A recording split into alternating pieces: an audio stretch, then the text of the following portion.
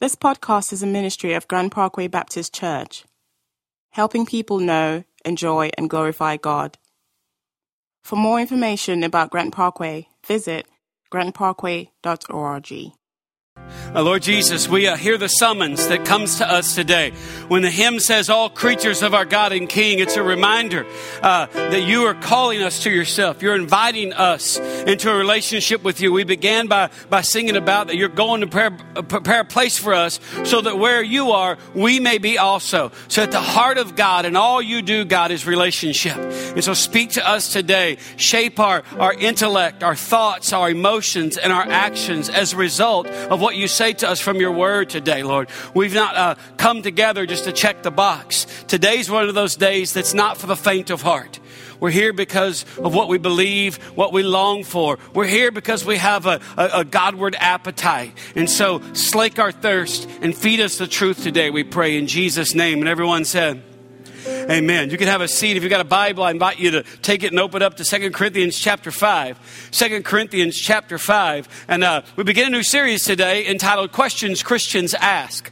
Questions Christians Ask. And we'll talk about a bunch of different questions. I want to start off today talking about a question that can be like, you can feel kind of like, oh, dude, that's like a downer. But actually, it's very much an upper. The question I want to talk about today is, what happens when we die? What happens when we die? And so if you have a Bible, I want you to kind of follow along because I want you to see some things in the Bible and mark them. If you don't have a Bible, there's one on your row there. You can take it, you can mark in it and take it home with you. We'll get some others to replace that. Amen? And so we'll talk about different questions. But today, and here's why I want to talk about this question while you're finding 2 Corinthians. It's because every one of you, and this is profound. Don't miss this. Look at me. Here's why I'm talking about what happens when we die. Number one reason, I'll give you 3 reasons. Number one, because every one of you in this room is going to die. I know that's a newsflash. I've been in the hospital before with somebody's grandmother that was 96 and died. And a guy comes out of the room and he's offended like, how could God let this happen? And I'm standing there, supposed to be the preacher that's like, comforting. And I'm like, hey, man, she's 96, okay? She's shriveled up, looks like a raisin with feet in there. Are you kidding me? She's been wanting to go to heaven for the past 10 years. Y'all been artificially keeping her alive by dragging her down here, hooking up these machines. So, I mean, are you, what? But that's the first reason, because you're going to die. And here's not just that. I want you to have a sense of peace and perspective and understanding, okay? Second reason is because before you die, you're going to experience death. You're going to lose people.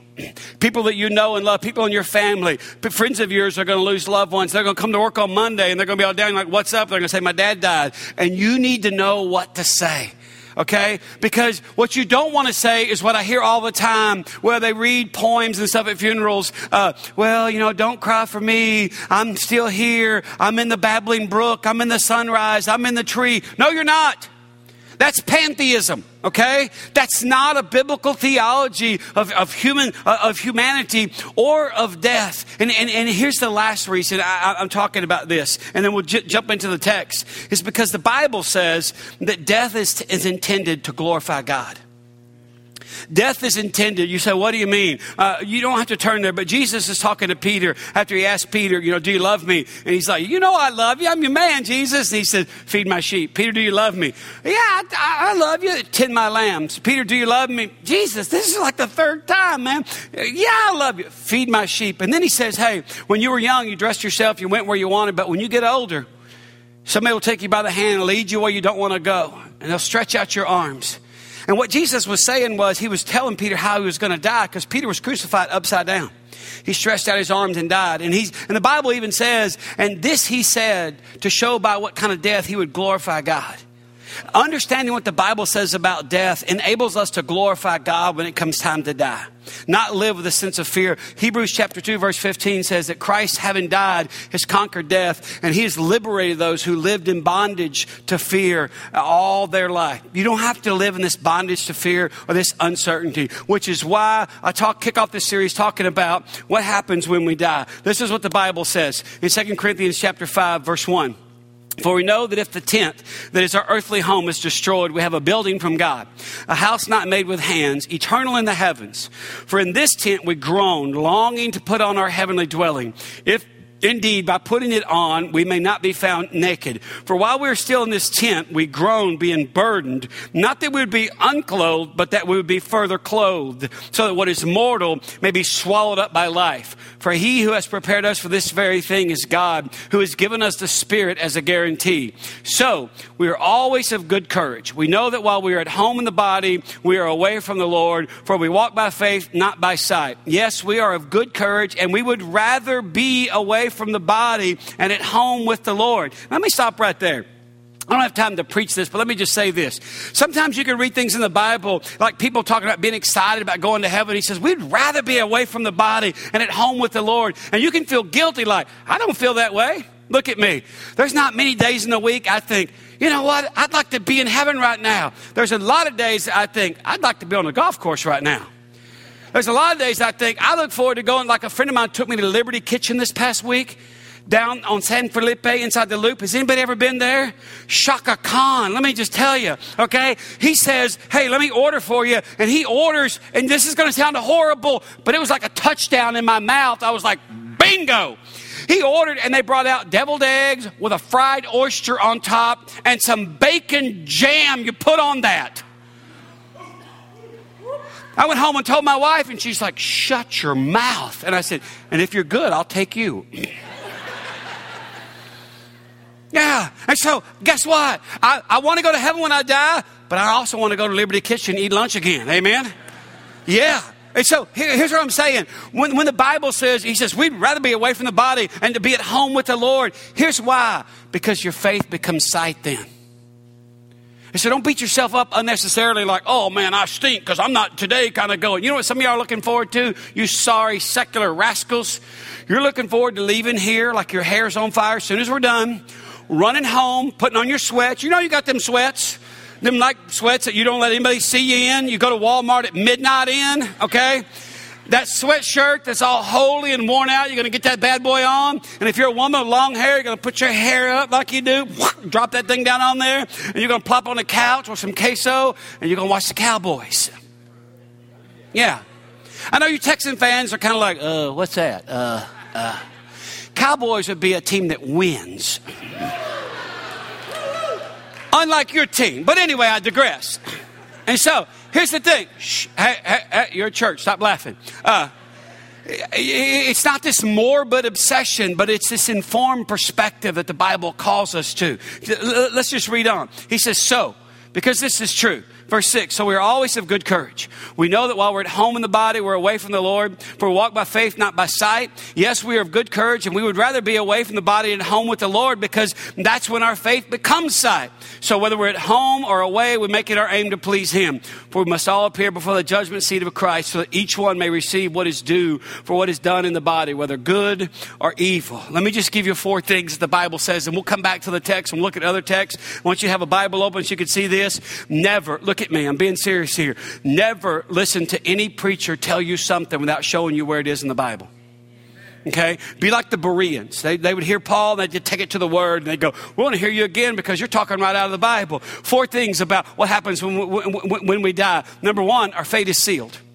Our fate is sealed. There's nothing that can be done about the spiritual status of a dead person. No prayers offered for the dead. You can't give money to the church and make any kind of difference. You can't. I've had people ask me, well, if I got in church and it was good, would that help my grandpa in the afterlife? And I'm like, no, your grandfather's fate is sealed already. And here's the thing. I don't want to be the jerk or the hard-hearted guy, but you're not helping people by giving them sentiment at the expense of truth. Let me say that again. You're not helping people if you give them sentiment at the expense of truth. You say, I don't know what you mean. If you're in 2 Corinthians, go to the left, to the book of Luke. I want to just show you something about where I get that our fate is sealed. I didn't just make that up on my own or read it in some book. I did. I read it in the Bible. But here's the Bible. The Bible tells a story. Jesus tells a story in Luke chapter 16. I'll start reading in verse 22. He says, there was a rich man that lived in purple and fine linen every day. And there's also a poor man who laid outside at the gate begging for food that fell from the rich man's table. And they both died. And the Bible says that the rich man, he went to hell not because he was rich, because people don't go to hell because they're rich or poor, Republican or Democrat. Look at me. There's one reason people go to hell, because they don't have a relationship with Jesus Christ. They don't trust in Christ. They don't say, Jesus said, I'm the way, the truth, and the life. No one comes to the Father except through me, okay? There's a lot of things that the Bible doesn't talk about or doesn't speak to or prohibit that people live in fear of. But the one thing the Bible makes clear is the only way to get to heaven is through a relationship with Jesus Christ. No bones about it, okay? So they both die. The rich man goes to hell, not because he was rich, because he didn't know Christ. He trusted in his stuff more than he trusted in who Jesus was. The poor man went to heaven, not because he was poor. By the way, if you have a hard life here on this earth, you don't get a hall pass to heaven. If you die tragically, you don't get a hall pass to heaven. You go to heaven because you have a relationship with Christ. So we'll pick up the story, Luke chapter 16, verse 22. The poor man died and was carried by the angels to Abraham's side. The rich man also died and was buried in Hades, in hell, being in torment. He lifted up his eyes and saw Abraham far off and Lazarus at his side. And he called out, Father Abraham, have mercy on me, and send Lazarus to dip the end of his finger in the water and cool my tongue, for I'm in anguish in this flame. But Abraham said, child, remember that in your lifetime you received your good things, and Lazarus in like manner bad things. But now he is comforted here, and you are in anguish. And besides all this, between us and you, a great chasm has been fixed, in order that those who would pass from here to you may not be able, and none may cross from there to us. And he said, then. This is the rich man. And he said, then. Then is an acknowledgement of an unchangeable fact. And what is the unchangeable fact? The unchangeable fact is what Abraham said. Between you and us, a great chasm has been fixed. And no one can go from here to you, and no one can go from where you are to here. See, why? Because death seals a person's fate. We've got to stop preying on people's superstitions and trying to scare people and get them to do stuff on the basis of how it might benefit their dead loved ones. That is not the truth.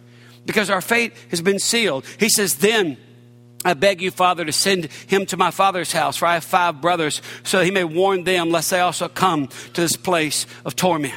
Our fate is sealed. That's the first thing that happens when a person dies. Now, I say this not to be crass, not to be inappropriate, but instead to bring life into perspective, okay? I said this to our men at breakfast the other day. I'm 50 years old. I've got more life behind me than I've got in front of me. I am probably not going to live to be 100. Okay?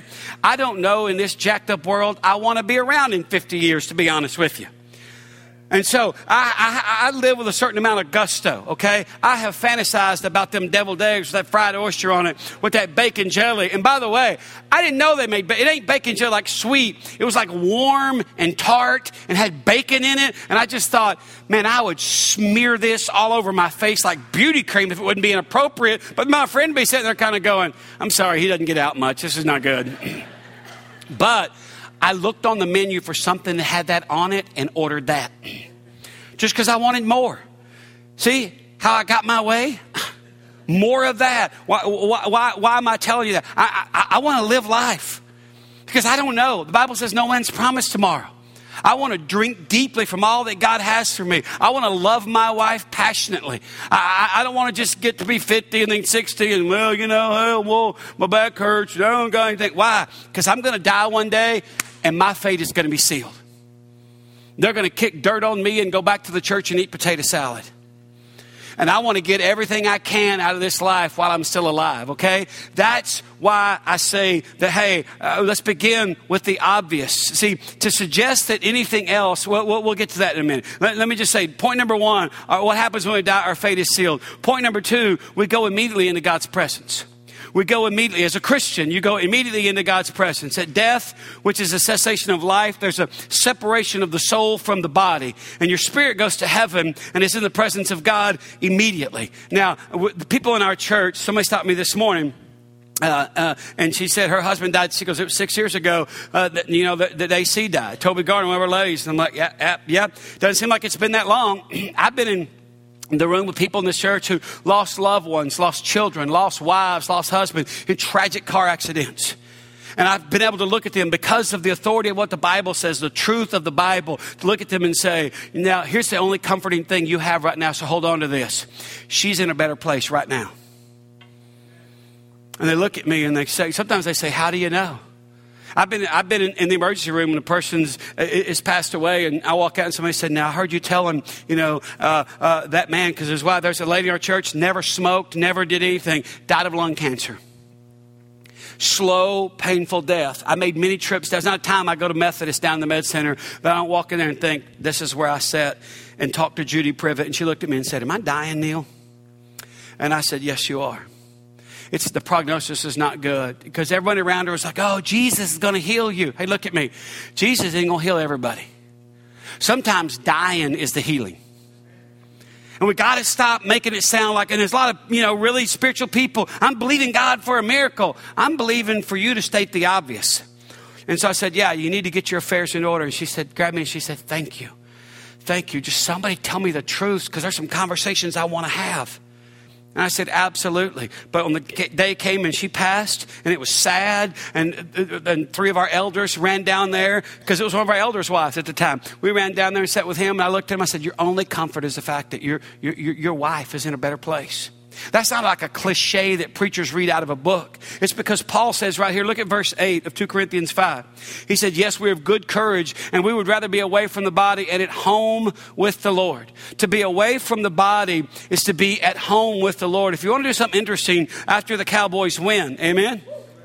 And whatever team plays after that, tonight before you go to bed, go back and read these first 8 verses and see how many times Paul uses the word home. Home. Home. We're at home in the body. We'd rather be at home with the Lord. And so when we die, when a Christian dies, he goes immediately into God's presence. Now, why do I keep saying that? Because I want this to be a great comfort to anyone in this room who's lost a loved one, who is a believer, who is a Christian. The assurance of the fact that to be absent from the body is to be present with the Lord. That doesn't mean it doesn't sting. That doesn't mean you're not disoriented. You're not confused. That doesn't mean you don't grieve. But the Bible says this: we don't grieve as those without hope. What is our hope? That our loved one, the moment their life ended, they were in the presence of God. Okay? Because you say, what do you mean? Again, when life ceases, there's a separation from the soul from the body. Your soul, your spirit goes to be with God. Your body goes in the ground. That's why Paul talks about this tent. He said this earthly tent. If the tent that is our earthly home is destroyed, we have a building from God. I had a lady stop me one time. I was speaking in a church, and she said, my son is MIA in Vietnam. They've never found his body. His buddies believe that he was taken and he lost it. She goes, what's going to come of my son in the resurrection? And I said, you know what? The Bible actually speaks to that. In Revelation chapter 20, it talks about on that great judgment day, it says the sea will give up its dead. And death and Hades will give up their dead. So this death holds you in bondage. So I want you to know, you don't have to live in bondage anymore, because death's going to give up its dead. Your son's body. And she goes, well, what's if his body's not in good shape? It's probably not. But God doesn't need your body to be in good shape. Why? Because you're going to get a glorified body. Not a new body, but your body is going to be the way God intended it to be all along. I know what you're thinking right now. You're thinking, is yours going to have hair? Who needs that, my man? Okay? No, what do you mean we go immediately into God's presence? Just a couple verses from the Bible. Luke 23:43, Jesus says to the thief on the cross, today you'll be with me in paradise. Philippians 1:23, Paul says, my desire is to depart and be with Christ, which is far better. But here's the one I want you to turn to. If you're in 2 Corinthians, go to the right, to the book of Hebrews. Hebrews chapter 12. It'll come up on the screen if you don't have a Bible, so you don't feel left out. Because there's two schools of thought around this, what happens when you die. Some people, and I'll get to this in a minute, but some people don't believe what I'm telling you. I'm just going to be candid and give you full disclosure. But here's why I believe that when you die, your spirit goes immediately to be in the presence of God. This is Hebrews chapter 12, verse 22. It says, but you have come to Mount Zion, to the city. Now, what he's given is a picture of heaven. And he says, but you have come to Mount Zion, to the city of the living God, the heavenly Jerusalem, and to innumerable angels and festal gathering, and to the assembly of the firstborn who are enrolled in heaven, and to God, the judge of all, and to the spirits of the righteous made perfect, and to Jesus, the mediator of a new covenant, and to the sprinkled blood that speaks a better word than the blood of Abel. Did you hear it? Let me just read it again. Look at verse 23. After he says, you've come, you've come to Mount Zion, to the city of the living God, to the heavenly Jerusalem, and to innumerable angels in festal gathering, and to the assembly of the firstborn who are enrolled in heaven, and to God, the judge of all, and to the, what's the next word? And to the spirits of the righteous made perfect. Look at me. This is why I believe that the Bible teaches when a Christian dies, they go immediately into the presence of God. So that means if you suffered, you lost a loved one to tragedy or anything like that, your greatest comfort is they're not continuing to suffer. As soon as their life ended, they were in the presence of God. I believe that's a teaching all through the Bible. And you say, oh, okay, well, why you tell us that? Because there's two implications of this truth. Number one, there's no such thing as purgatory.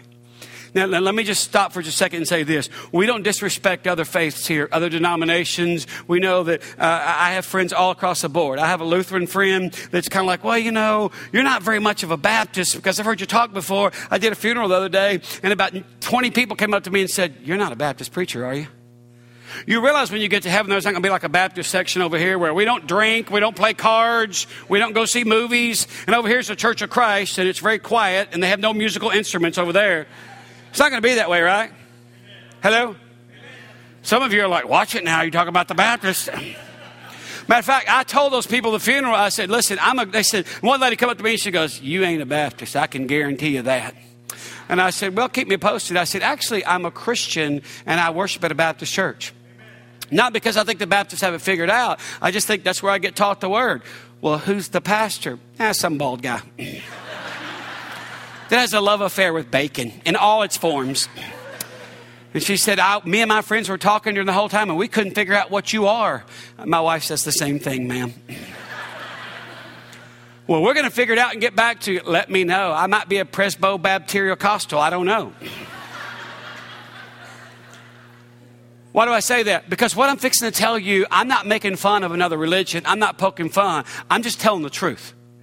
Okay? I don't apologize for that. And so the implications of this truth, when you learn something from the Bible, there's a reason. It's like throwing a rock in a pond. The ripples are going to reach the shore. And so when the ripples reach the shore, you got to be prepared for that, okay? So implications of this truth being when a Christian dies, they are immediately in the presence of God. Their spirit immediately goes into the presence of God. That means there's no such thing as purgatory. You say, well, what do you mean? Purgatory, some people teach that purgatory is a place where the souls of believers go to be further purified from sin until they're ready to be admitted into heaven. Some people believe that. Some people are taught that as small children. Here's why we don't believe that, because the Bible never mentions purgatory. But here's another reason. If there's another place, kind of a holding place, a waiting room where you go and you suffer till your soul is purified, then what you have to say, what you're saying by that is that the death of Jesus, the atoning sacrifice of Jesus on the cross was not enough for your sin. And that's not what the Bible teaches. The Bible teaches that when Christ died on the cross as payment for my sin, he said himself, it is finished. Nothing else has to be added to his sacrifice to make it sufficient. It's sufficient in itself. Second implication of this truth is that there's no such thing as what's called soul sleep. I started to tell you a minute ago that, there's two schools of thought for some people. Some people believe, what I believe, and I understand the Bible teaches that when you die, you're immediately in the presence of God. Some people believe that when you die, you just go in the grave and it's called soul sleep. You say, what is soul sleep? It's a state of unconscious existence. And the next thing that they're aware of is when Christ returns. It's like when they die, because the Bible refers to people that are dead as sleeping. It says all those who sleep in Christ. So they act like, hey, they're just sleeping. They have no sense of time or the awareness of the passage of time, but they're just there. And when Jesus comes, then they're going to be resurrected, and then it's all going to start for them. Well, here's why I don't believe this. Go back to what I said earlier, where Jesus is talking to the thief on the cross. Can you imagine Jesus looking at him and saying, today you'll be with me in an unconscious slumber until I come again? That's comforting. Or Paul saying in Philippians 1, my desire is to depart and being in this unconscious existence where I have no recollection of anything until one day in the future when I don't know when it's going to be. It would be hard to impose that over all the passages in the Bible. Or the passage that we read to start off today in 2 Corinthians 5, verse 8, where Paul clearly says to be absent from the body is to be present with Christ. If you believe in soul sleep, then you have to believe in a sleeping Jesus. Because it's the only place you could be with him. Yet the Bible says of God that he never sleeps and he never slumbers. The Bible says of Jesus, he's at the right hand of God the Father right now. So to be in the presence of Jesus, you have to be where he is, correct? I mean, I'm not an engineer, but I can figure that out. So that's why I believe what I believe. Third thing that happens when we die, we'll be conscious of where we are. We'll be conscious of where we are. This is Revelation chapter 6.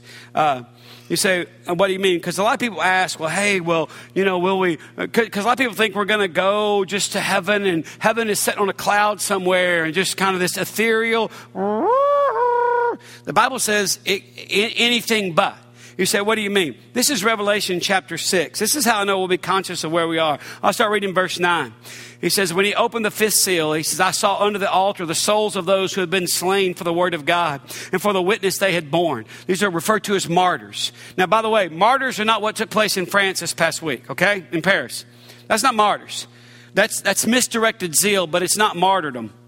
He said, how do you know? He says, I saw the souls of those who had been slain for the word of God and for the witness they had borne. They cried out with a loud voice, O sovereign Lord, holy and true, how long before you will judge and avenge our blood on those who dwell on the earth? And they were each given a white robe and told to rest a little longer until the number of their fellow servants and their brothers should be complete, who were to be killed as they themselves had been. These are people who died for their faith.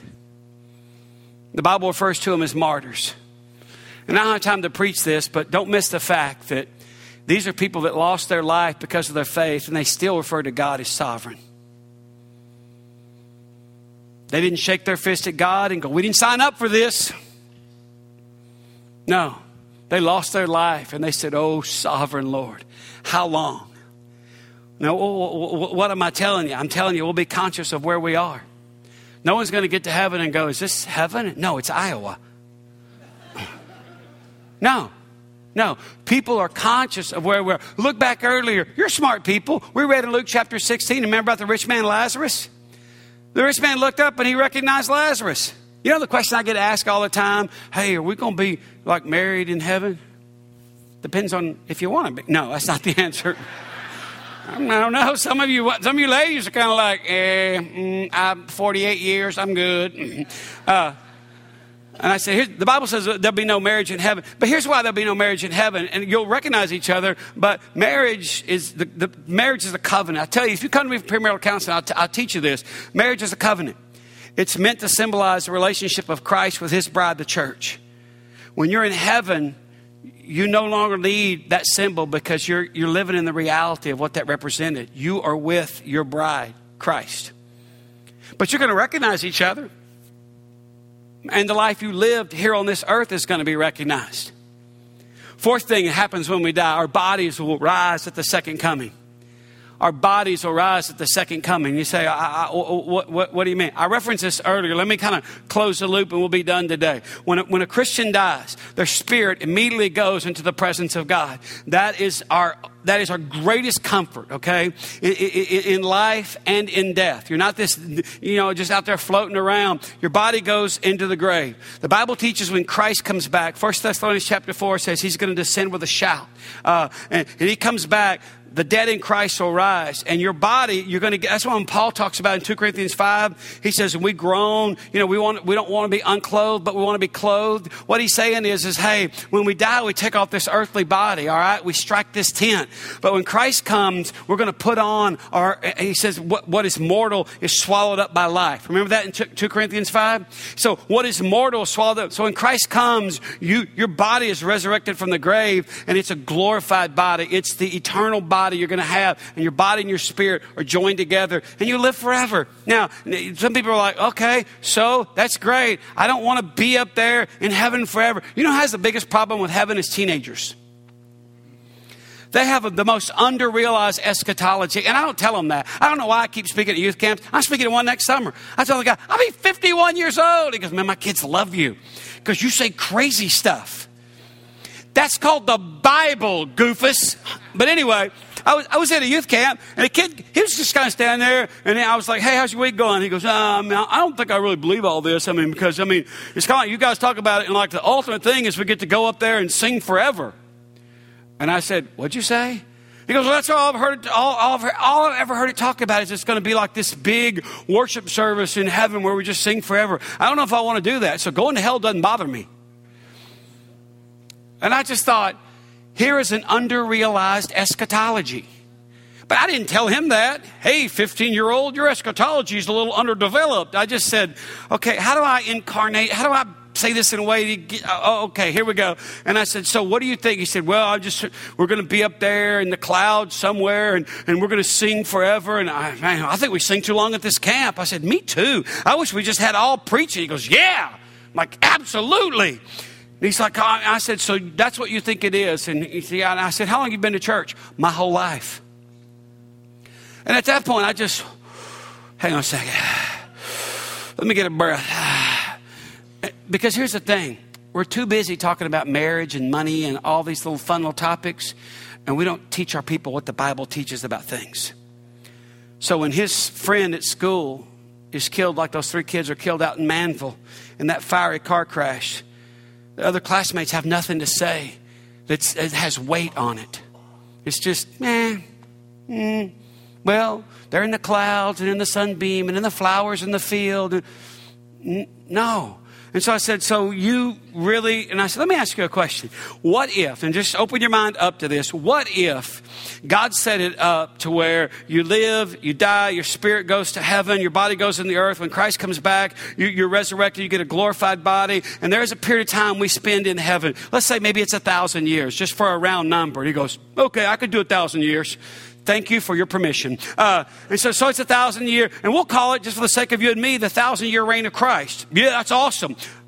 Wow.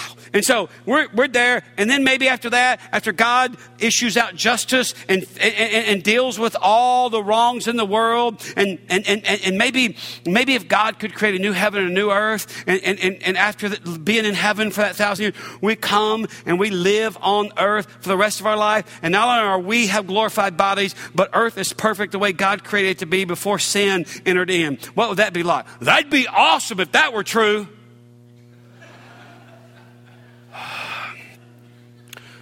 Who's your youth minister? He goes, why do you want to know? Because I want to harm him. Because here's a 15-year-old kid that thinks that God's plan is just for you, when you die, to go up to the sky somewhere and just float around and sing. And so I'm thinking, how do I bring this down to where this cat lives? And so I said, hey, I want you to do me a favor. He goes, okay. I said, I want you to sing right now. And he said, do you want me to sing? I said, yeah. Can you sing one of the songs we've been singing this week, like a chorus or something? Yeah. I said, so just get at it. And he started sang about 10. I said, stop. If I had to stand next to that forever, that would be hell for me. And God loves me too much to make you. You got to get a glorified body and a glorified voice, okay? God loves me too much to make me stand next to that. And he said, whoa, I'm not making fun of you. I'm saying what you believe is too small. And I said, so here's what I want you to do. Go play football, basketball, stuff today, whatever you want to do. And then before you go to the service tonight, read Revelation 21, where John sees a picture in heaven. And he says, I saw a new heaven and a new earth coming down.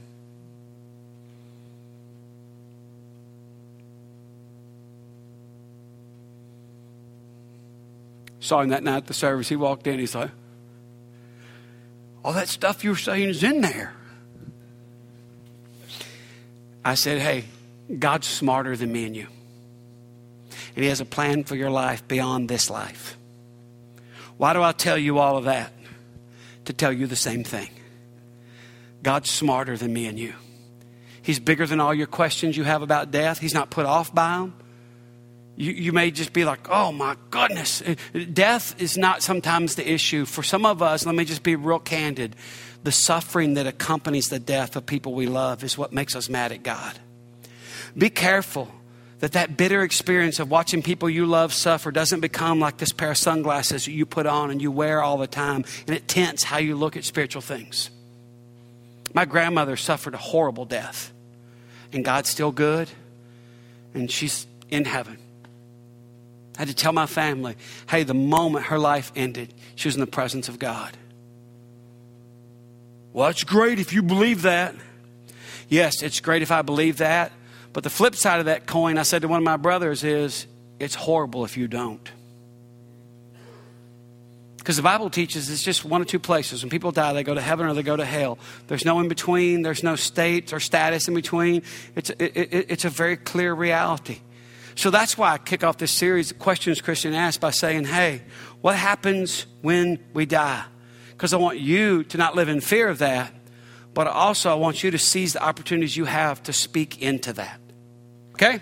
Stand to your feet. I'll speak a blessing over you. Hold your hands out.